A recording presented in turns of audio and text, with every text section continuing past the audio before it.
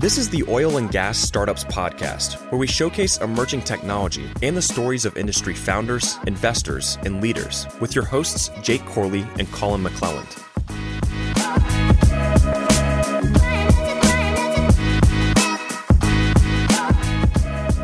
What's going on, everyone? Welcome to another week of Oil and Gas Startups Podcast. We're actually here for the first time in our new studio, at least recording Oil and Gas Startups. We did BDE on it the other day, but we've got Carrie and Matt here with Parasanti. Said that right? Absolutely. Okay, cool. I've got a knack for like just messing up names, and like typically I'm just like, fuck it. I don't care. I don't care. Glad I got it right though. Yeah. So anyways, got you guys in here from Austin. Sounds like the Austin to Houston trip is becoming a normal one for you, or a recurring theme for y'all. So good to have you here. Thanks. Matt, you were at Empower last week. Great. That's right. Cool. Yeah, awesome. You have a good time? Yeah, just networking, meeting everyone. Yeah. Awesome. That's what I care about. If people had a good time, then that's all that matters to me. So, okay. Give me the quick high-level overview of what Parasanti is. I have no clue what you guys do. So real quick, hit me with the 2-minute pitch. Absolutely. So Parasanti, we do data orchestration, sensor integration, and fusion at the extreme edge of remote operating environments, which is a really fancy way. That's a really fancy way of saying something. Yeah, break it down for someone stupid like me. Absolutely. Of saying our goal is to get data in the hands of people that work outdoors in the moment that they need it. Without having to rely on going all the way back through a cloud, which can sometimes be a very long distance from those guys and gals that are working outside and are trying to make really rapid decisions in that moment. Okay, so are we talking edge computing play here? Okay, so let me kind of set this up a little bit, because if you look at the evolution of the internet and data, we had a heavy push to the cloud. But then what happens in industrial applications where you need real-time information, there's too much lag, and hey, we're going to process all this data, move it up to the cloud, and then run analytics on it or whatever, and then push it back. And so there's been this movement of edge computing and getting people information right there on site. So sounds like you guys may play into kind of that movement or that thesis. Is that correct? You hit the nail on the head. Okay. I'll just expand it a little bit and say I think the first kind of evolution of that was to get from what you might call the cloud or the headquarters down to the factory floor, which might be a couple hundred feet from the actual headquarters.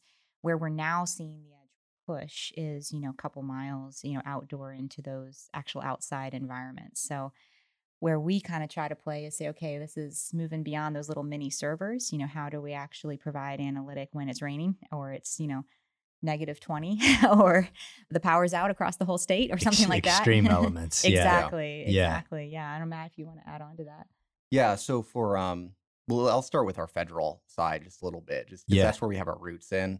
So right now we're working on some projects with Special Operations Command and the Defense Innovation Unit, which has really allowed us to expand our technology and kind of that edge compute use case to where it's extreme conditions. A lot of us have a veteran background. I was in the Army prior to coming to Parasanti. And, one of the challenges we had is that communications denied environment, very low bandwidth, but you need that high level of compute. You need the ability to get those insights right there, right when you need it, without waiting for it to go to the cloud, analyze it, get the insights, minutes, days, or hours later, depending on your bandwidth. And, I think that's why the energy space has really resonated with us, and seeing like it's, very common. Like, we were talking about going down to Laredo and kind of the challenges. Well, that's what I was going to say before. Before we got on the podcast, Matt and I were talking, and I was telling them this story, which I had no idea what y'all do, but it's actually really relevant to what you guys do, because I was telling them that I was down on Laredo. And, I spent a lot of time on the border, and I could tell something was up because all of our cell phone signal went down across Verizon, AT&T, all cell communication goes down. You see Border Patrol just speeding every which way in their Ford Raptors. You're like, what's going on? And we got back to the hotel, all internet's down. So you had a complete blackout on communications. And what had happened was a DEA helicopter got shot down by a cartel.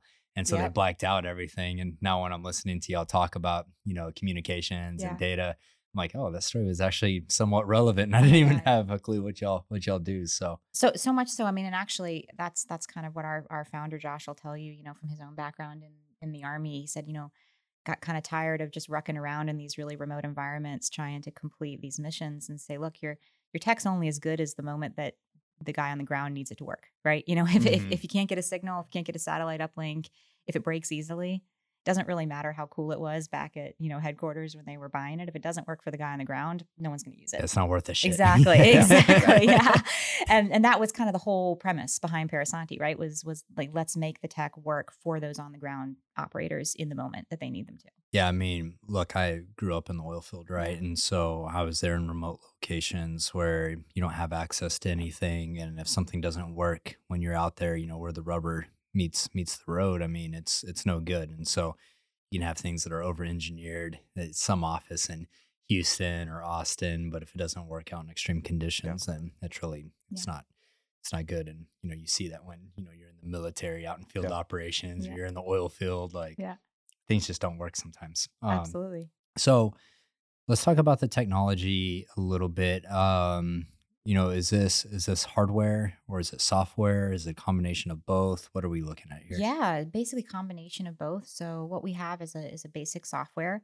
It sits on an edge device. We've actually installed it on quite a number of our competitors' edge devices, of the edge devices that our oil and gas companies already have. That's actually kind of a big deal for us, because for us, we're trying to create an easy path to entry, right? So kind of lower that barrier to adoption for oil and gas companies. So if they already have edge boxes, but what they don't have is the ability to orchestrate that data at the actual edge. So basically that just means they're using the box as a repeater, right? So they're collecting all that data and they're using the repeater to still get back to the cloud. And they're putting any kind of AI or ML or anything like that is still sitting in the cloud. And that's where all of the analytic and processing is happening. Okay. What we're actually doing is rendering the software on what's called a GPU, basically, right there at the tactical edge, completely divorcing it from the cloud.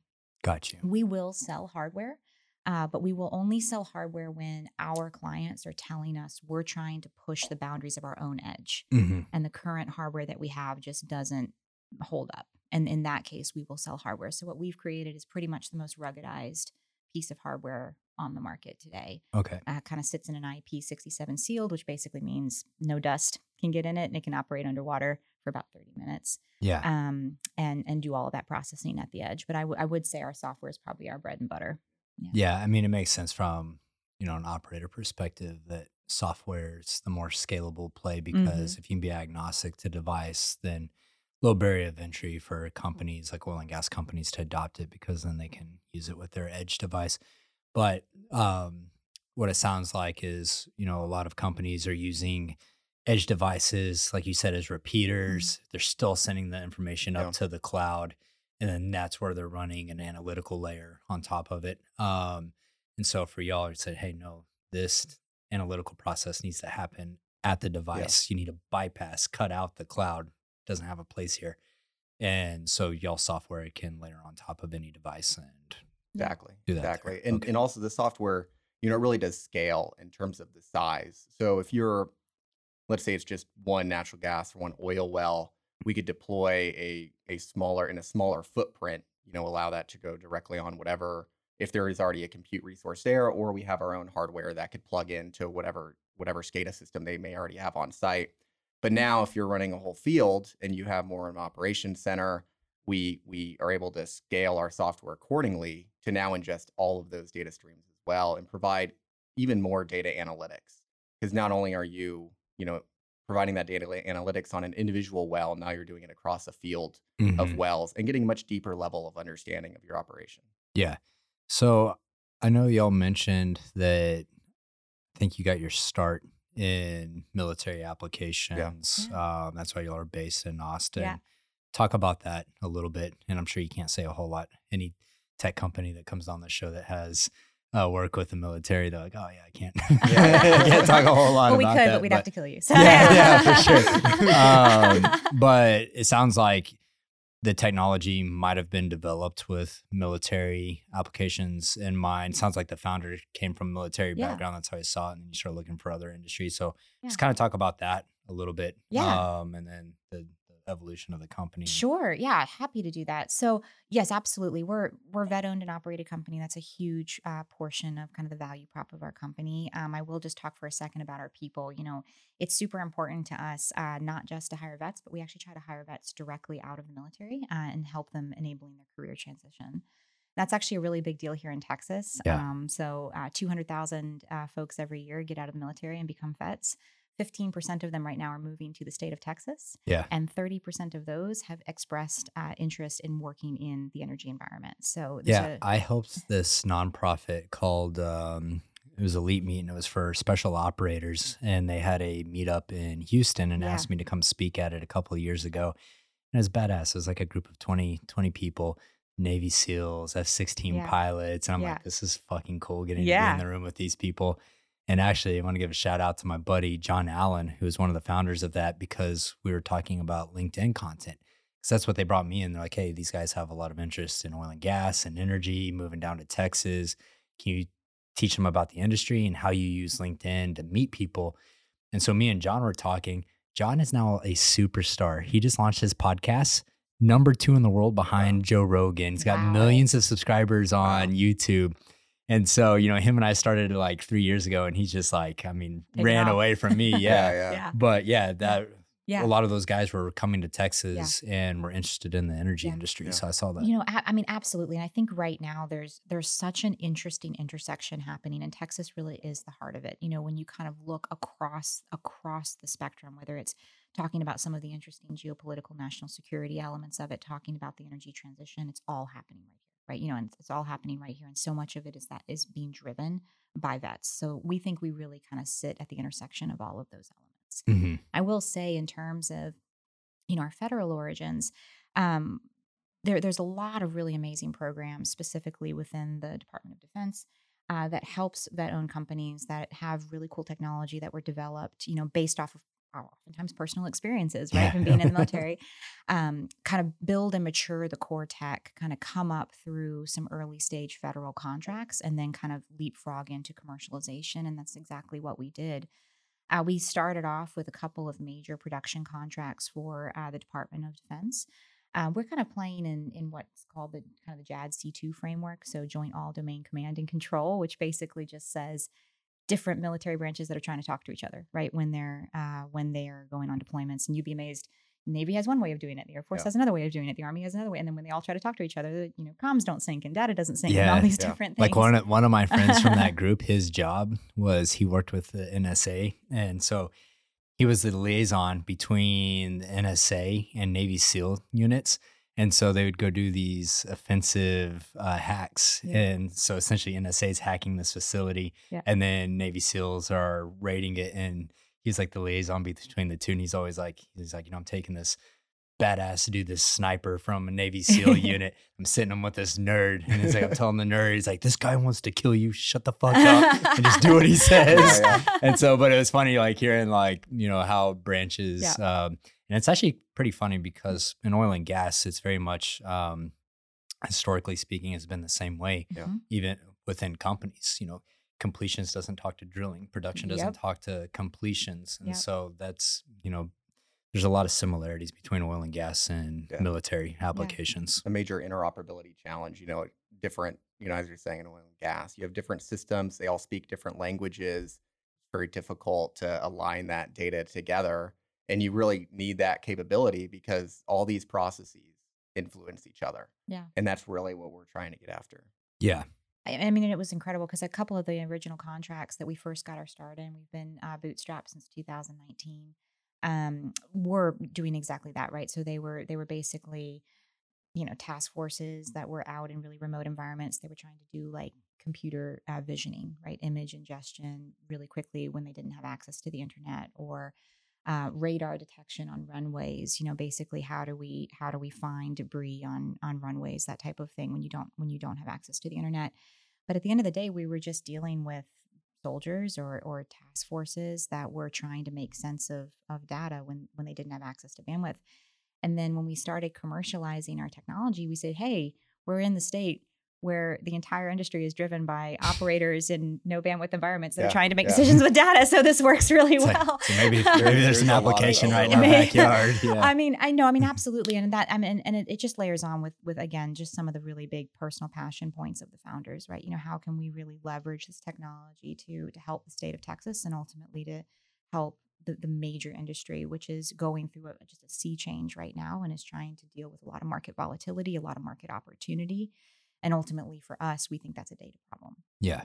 Yeah. Which, I mean, it's beating a dead horse on this show. It's been talked about a million times that oil and gas has a data problem and still has a data problem. I mean, when we started this podcast in 2018, it's like, you probably got a 2-year window of talking about data problems. And no, fast forward 4 years later, we're still talking about data problems. But, I do know there is a lot of debate around cloud computing versus edge computing. And I think that it's pretty interesting to me. If you look at the evolution of processes and the internet and, you look at how, you just look at how disruptive the cloud was. And then you're like, okay, well, you kind of skipped a step because we need to be able to make decisions and have data at the site. And so now it's like, okay, we're kind of unbundling from the cloud and saying, okay, maybe, all of this information gets pushed to the cloud, but this subset of information that we really need and need to make decisions happens on site using edge computing. So I think that, my belief is that it's going to be a big wave in oil and gas, and I don't necessarily know where we sit in the adoption curve of that, but I see a lot of companies that are trying to make a move in this space, from hardware perspective or software. So, and when I think about it, I'm like, let's just say that you're out on a frac job. Yeah. And you need real-time data and information. You don't have time for any data latency or anything to push up to the cloud from a remote location and then come back down. And so, that's a perfect use case of like, no, we need to be able to analyze and crunch data here on site. I think, technology has really enabled that. So I think initially with cloud computing, you had made, supercomputers running, in the quote unquote cloud. But now technology has kind of expanded to where you could do that on premises. We've seen data centers grow up, local data centers, but now at the edge, on site, in the environment, you could do those advanced data analytics, run artificial intelligence models to actually interpret your data.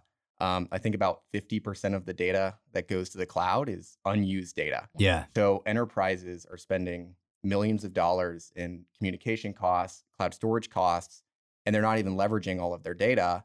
And the operator who really needs it at that moment in time, they're not even able to really utilize it at all, just because it's just not getting there fast enough. Yeah. So that's why we're really focusing on that extreme edge in the environment to enable that operator that insight. Matt just said something that like kind of triggered me and brought up like old feelings. And when he said on-prem, because this is actually really funny. It brought something up to my attention that, when we started this show back in 2018, the idea of using cloud-based SaaS solutions was just like, it didn't happen at oil and gas companies. They required that software, it had to be on-prem.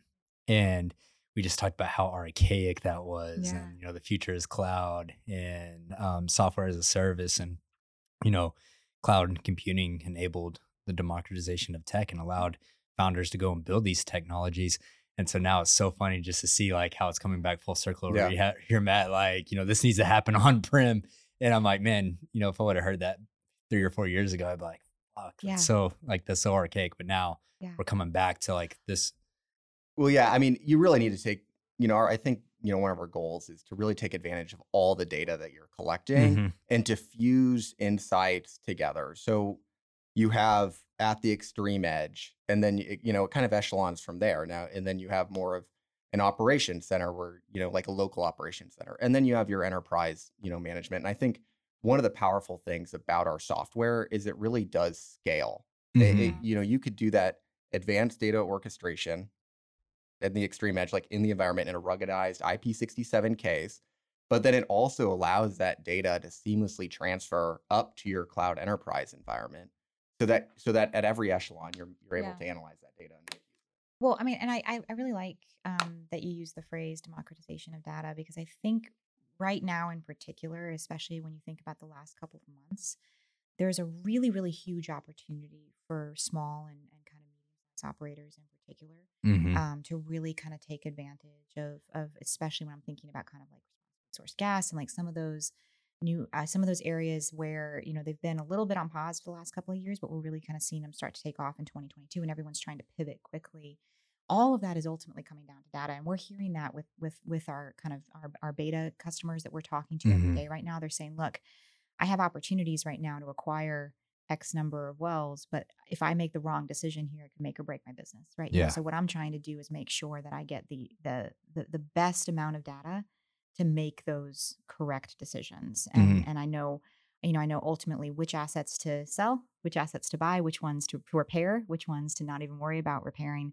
All that isn't even data that's that complicated. It's just making sure that you can actually get to it and analyze it kind of before the guy across the street does, right? Which is ultimately what we're trying to help with. I've got a question for you guys. You know, I always struggle to wrap my head around like companies like Palantir or other data companies that move horizontally across all industries, which you guys are doing. Say, hey, we have military applications, we have oil and gas applications, we have a software that's agnostic to device. So I don't even know what my question is. I know what I'm thinking in my head, but let me see if I can articulate this properly. But you know, say that I'm a oil and gas engineer and I'm listening to this show and I'm like, okay, I'm gonna give Parasanti a chance here, and we install y'all on our devices. What is the software actually doing? Like, is it bringing up a dashboard, and like, how is it organizing data? How can an engineer manipulate the dashboard and actually use the data in sense of how an oil and gas engineer would, because they're going to be using data different than the military or any other application would. So how does the software, how is it flexible, or what can they do with it that makes it usable for oil and gas? Yeah. So our data orchestration platform, Nightfall, it allows you to just easily drag and drop different components into a data workflow. And those are capable of integrating with different PLCs that you may have on site, different sensors you may have on site, depending on what kind of, I guess, communication interface it's talking over, whether it's a wireless link or a wired link. You know, lately we've been doing a lot of work with Modbus and MQTT and kind of the different languages that these sensors and systems are speaking. So that, you know, so you could use that to quickly build workflows and integrate with the different systems that you have on site. Also, with those processors, you're able to use those to analyze the data for anomaly detection, running artificial intelligence models that you may have to interpret your data, and that could all be, you know, added, incorporated into the software as these processors. There is a dashboard. We have our data visualization software at Daybreak. And with that, you're able to go in and look at actually, okay, this is the status of my equipment. This is, you know, my flow rate for a natural gas well, all of those components that you really need to know. And you're able to drill into all those details depending on really what the customer needs. So if it's an environment where you could transmit all that data, then, you know, you'll have drill as deep as you need to go. But in some applications where you really are bandwidth constrained, and you don't want to have a massive satellite terminal that's constantly broadcasting all of your data and costing a lot of money, that's where our software would really just transmit the insights. And now you're getting actionable alerts where, such as texts, emails, Slack notifications, or something like that, where you're getting notified in real time the status of your system. Yeah, I think just to kind of break that down a little bit. So I think the important thing for folks listening to know is we want to sit on top of the sensors that you already have and provide data in the format that's most useful to you. So if that format is an email, we can set it up to send an email. if it's an alarm going off when something's about to explode, we can do that too. And we have some folks that where we do a haptic, just like a buzz to their watch, it says, oh, like notify me in this situation, Slacks. So we do have visualization tools. That'd be the fucking worst. I'm an old foot hand, so I'm used to getting those and engineer, you can't sleep at night and getting buzzes to your watch. Hey, your well's on fire. You have a blowout. Yeah. But I mean, I think that's important though, right? Because exactly. It's like we want to sit on the tech you've already got, and we want to provide insights in a way that's most useful to you. So it's meant to kind of be that out of the box solution that you can plug in and immediately start getting insights. And we can do the more complicated, predictive analytic and all that, but we've actually been really surprised just in kind of talking to a lot of these on the ground operators, how many of them, their need is actually quite simple, right? It's I've got all this digitization, but I don't know how to make sense of it. And oftentimes I just have to go back to the crayon Barton charts, That's what I've always loved about the industry is that there's a lot of low hanging fruit. Yeah.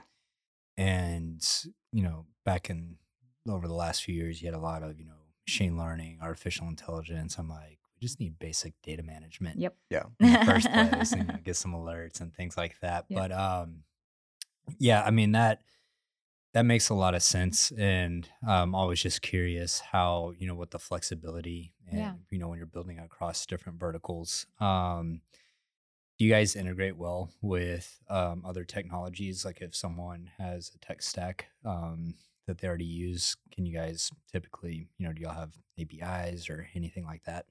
Yes. Yeah, we integrate very well with partners, and that's actually one of the major points for our platform is the amount of partners that we have, kind of with transport side, communication side, AI/ML partners, integrating their models into our software, and I mean we use common industry APIs, so we don't have any proprietary APIs that makes it more challenging to integrate with our software with existing systems. We really are built to for that customer that they're able to collect their data, but they're not able to actually make sense of all their data or connect different data feeds together. So they may have their SCADA system and then their physical security system, and they really want to view all that information in one place or get alerts in one place. And that's one of the powerful aspects of our software. Yeah. And then, sorry, I'll just throw a bunch of random oddball questions at you. But you made a comment earlier that the company's bootstrapped. Is that still the case, or has there been any funding? Yeah, that's a great question. So we're fully bootstrapped to date since 2019 and closed last year with almost 10 million in gross sales, which we're pretty proud of. Yeah, that's extremely. That's extremely impressive. Absolutely. Coming from a bootstrapped operator, I know how hard that is. So that's awesome. Well, thank you. No, we are actually about to open our first funding round, specifically as we do expand into commercial. So we're going to be taking on our kind of first investors here in just a couple of weeks.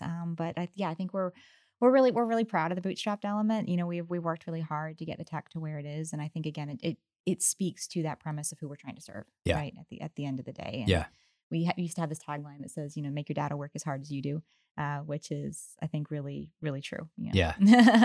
That's awesome. Everyone based out of Austin, is that? We're all moving into Austin with kind of the rest of the world right now. So sorry to descend.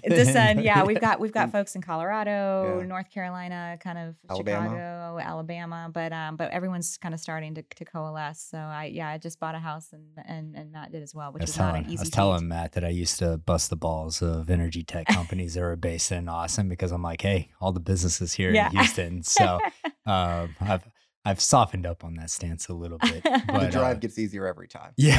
There's this one antique store that has this like rusted giraffe that I pass every time. Yeah. One day I'm just gonna stop and buy it because I drive past. Well, what are you gonna look at if you buy it? What are you gonna look at next time you drive? Like that's like your mark. You're like, all right, there's the rusted giraffe. So,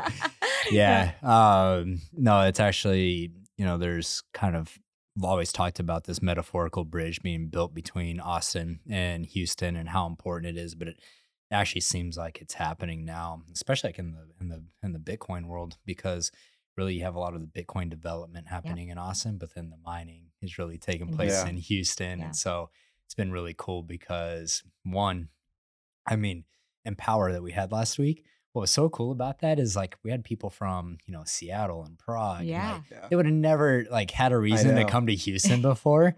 And it's actually funny. I was, we had Ted Cruz give a keynote the second night, and I was sitting next to the CEO of a Bitcoin mining pool, and he lives up in Seattle. So, just by nature, a liberal guy. And after Ted Cruz spoke, he's like, fucking hate that guy. He's like, now I have to support him. He's like, that was spot on. And then afterwards, we went and hung out in Houston. So it was cool, like getting to highlight, because I think Houston's an amazing city. Yeah. I've been here for about 8 years now. And don't get me wrong, I love Austin. I think that, some of the people in Austin drive me crazy, but Houston's just, so much talent here. So many companies are headquartered here. And so it's cool getting to see, a company like y'all's that was built off of serving military applications. And now he found, okay, we can do oil and gas. And now you're having to make that trip to Houston. And it sounds like Matt's been having to go down to South Texas too. So I don't know if y'all send Matt, like you're going out to the field, sending him down there. I love it. I love it. I think, to go back, I guess, to like our veteran roots, I think there is a big kind of cultural overlap between energy and kind of the military, just in terms of like, you need to be out in the elements. It's very tough. It's hard work. And I think that's, appeal to a lot of people. Yeah, I mean, and I think I like what you were just kind of going with there, because I as someone who is new to Texas and is kind of starting to adapt my own kind of Texas cultural identity a little bit. But she just moved here from Omaha. I did. Disclosed prior to the podcast. Told her, I was like, it's the first person I've met she said she's not from Omaha, but I'm originally from Virginia, but I've lived out of all over. But I will just say though, Texas has been incredible, and I think especially when you're talking about energy, what you just articulated is so true. You've got folks in traditional oil and gas, you've got folks in renewables, you have folks in utilities and kind of grid hardening. And at the end of the day, I've been in so many of these conferences over the last few months. Everyone's having the same conversation, right? It's all about digitization, decentralization, decarbonization, and ultimately, how do you enable a pathway for guys and gals on the ground to be able to monetize and make money and create, a sustainable future economically, financially, culturally, sustainability, all of it. It's all this kind of same conversation. When I was at South by Southwest, and it was just incredible, because you would go into these kind of conferences that were held by folks on completely opposite ends of the spectrum, and it was the exact same conversation, almost down to the PowerPoint. It was like, okay, like how do we do like responsibly sourced gas? Like, how do we ultimately use data to solve some of these problems? Like, how can we tap into all of the amazing subsurface knowledge that we've got from oil and gas, and not only continue to apply it in oil and gas, but apply it to like drilling for, offshore wind. Like, it's the same exact, I think it's literally so exactly cool to the hear same you stuff. say this. We're doing an event in October called Evolve, and our vision for Evolve is to be the South by Southwest of energy tech. And so I talk to people all across energy, not just oil and gas, climate tech, geothermal, and exactly what you just said. Like, I love hearing you say it, because I was like, look, we all have the same conversations. We all have the same problems. We're all working towards very similar things. Goals. And so we're bringing everyone together into Houston. That's and awesome. like, I love those collisions happening. Just like at Empower, it's like, man, you got Bitcoin miners, like crypto people interacting with oil and gas folks. Like, I love the contrast of cultures and people. Yeah, but I mean, we all have similar problems and needs, and there is a lot of overlap. Like, Carrie, you were texting me photos of the conference you were at last week, and they were talking about how Bitcoin mining could be used for grid hardening, and like, wow, like that's literally what I'm learning about now. One of the panels, so one of the panels I moderated was the rise of renewables, and they were talking about the idea of green Bitcoin. And I was like, it's so funny, because there's the same concept, certified natural gas. And same concept, but just different applications. And so I was going off on that a little bit, but it's funny how much overlap there are on those things. And then also with energy and military, like y'all mentioned, I mean, I never served in the military, but I have a lot of friends that did, and their experiences in, the Marine Corps Army sound just like my experiences on a drilling rig. Very structured hierarchy on a drilling rig with discipline and hard work. I mean, a lot of similarities there. So, I mean, the two go. Can't tell you how many companies we've had on this show that they operate in two industries, and it's oil and gas and military applications. So that is that is, I think there's a lot of opportunities at intersections, and that is definitely one of those intersections. So anyways, if anyone's listening to this show and they want to hear more about Parasanti or see y'all's technology, where can they find y'all? Yeah, absolutely. So please do check out our website. You can also absolutely email any of us. So we're super easy. Our founders are James and Josh. It's james@parasanti.com and josh@parasanti.com, or you can email me at carrie@parasanti.com. Or Matt@parasanti.com. If you ever need to get a hold of someone at a startup, it's pretty easy syntax. Usually if you just try first name at company name, you can get a hold of them. I should actually preface that by saying, for only being a company of 15 people, we actually have 4 Erics. Yeah. So don't email anybody named Eric because that's when it gets complicated. But anybody, it's funny when we had 4 people at Digital Wildcatters, 2 of them were named Jacob. I was like, we are overweight on Jacobs. I put a kibosh on future hirings of Erics until we diversify a little bit. Exactly. So guys, if you want to check out this technology, we'll drop a link in the show notes, or you can go to the website. Just to give you a quick tip on the spelling, it's Parasanti, Parasanti. Carrie was saying that some people try to make it sound a little like a gelato. Yeah. It's actually the newspaper in SimCity too. If you ever want to know, our founder is a SimCity plant. SimCity guy. Hey, tell him that I have this theory that the reason our generation hates nuclear power is because of SimCity. Power plants crashing. And creating, people ask all the time, how'd you come up with the name? We say we like video games. Yeah, that's awesome. I love that. So guys, make sure to check them out and catch us next week. Also, if you haven't already, go and subscribe to our YouTube channel. Leave us some likes on our videos, especially Big Digital Energy. Chuck Yates, he needs some love. Go pump up his ego a little bit. We'll catch you guys next week.